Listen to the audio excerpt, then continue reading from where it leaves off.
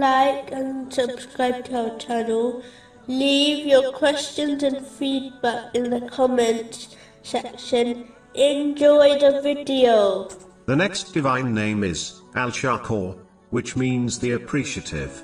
This means that Allah, the Exalted, appreciates the sincere efforts of His servants and rewards them accordingly. This is as indication of the infinite mercy of Allah, the Exalted, as He is the one who provided them with the knowledge, strength, inspiration and opportunity to obey Him, yet He still appreciates their efforts and rewards them for it. The Muslim who understands this will be grateful and use the blessings they possess according to the pleasure of Allah, the Exalted. This will only lead to an increase of blessings. Chapter 14, verse 7.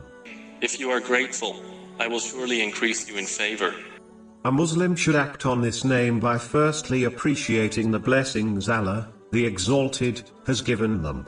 This should be done through one's heart, in acknowledgement, through one's words, by praising Allah, the Exalted, and as mentioned earlier, one's actions by using the blessings they possess correctly according to Islamic teachings. In addition, they must show appreciation for the favors done by people. The Holy Prophet, peace and blessings be upon him, has warned, in a narration, found in Jami' at-Tirmidhi, number 1954, that the one who is not grateful to people cannot be grateful to Allah, the Exalted.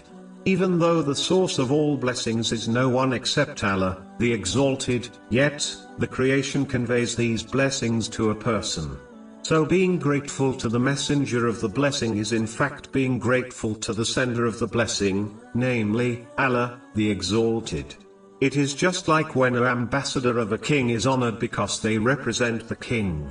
If Allah, the Exalted, is appreciative of the efforts of His servants, even though He is the source of their efforts, how can a Muslim believe they are somehow superior to showing appreciation to people for their favors?